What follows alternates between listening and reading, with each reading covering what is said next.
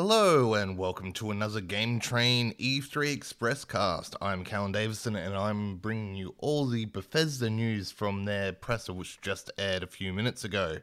So let's get straight into it, hey?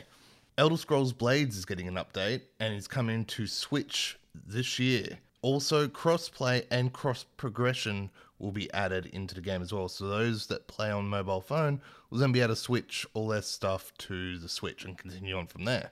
Fallout 76 is getting some updates. There's a update called Wastelanders, which is going to add human NPCs into the game, and also there is a new main quest coming. This will be out later this year. Also, for those that haven't played Fallout 76, there is a free trial this week, so if you want to check it out, get on it. Also, a battle royale, a 52-player battle royale called Nuclear Winter is coming to Fallout 76. It's free for all players, and a sneak peek is coming this week. The makers of The Evil Within showed off a new game. It is called Ghostwire Tokyo. It is an action-adventure game, but no release date has been given at this stage. Elder Scrolls Online showed off a new CGI trailer for Elsewhere. Also, more DLC is coming called Dragonhold, and another one called Scalebreaker. A new free-to-play mobile game has been announced. Commander Keen Mobile is coming this year to iOS and Android phones. The card game Elder Scrolls Legends is on phones and can be downloaded now. More content is coming to Rage 2 as well. New vehicles and cheat codes, and there are giant sandworms in the wilderness now, it seems. A VR Wolfenstein game called Wolfenstein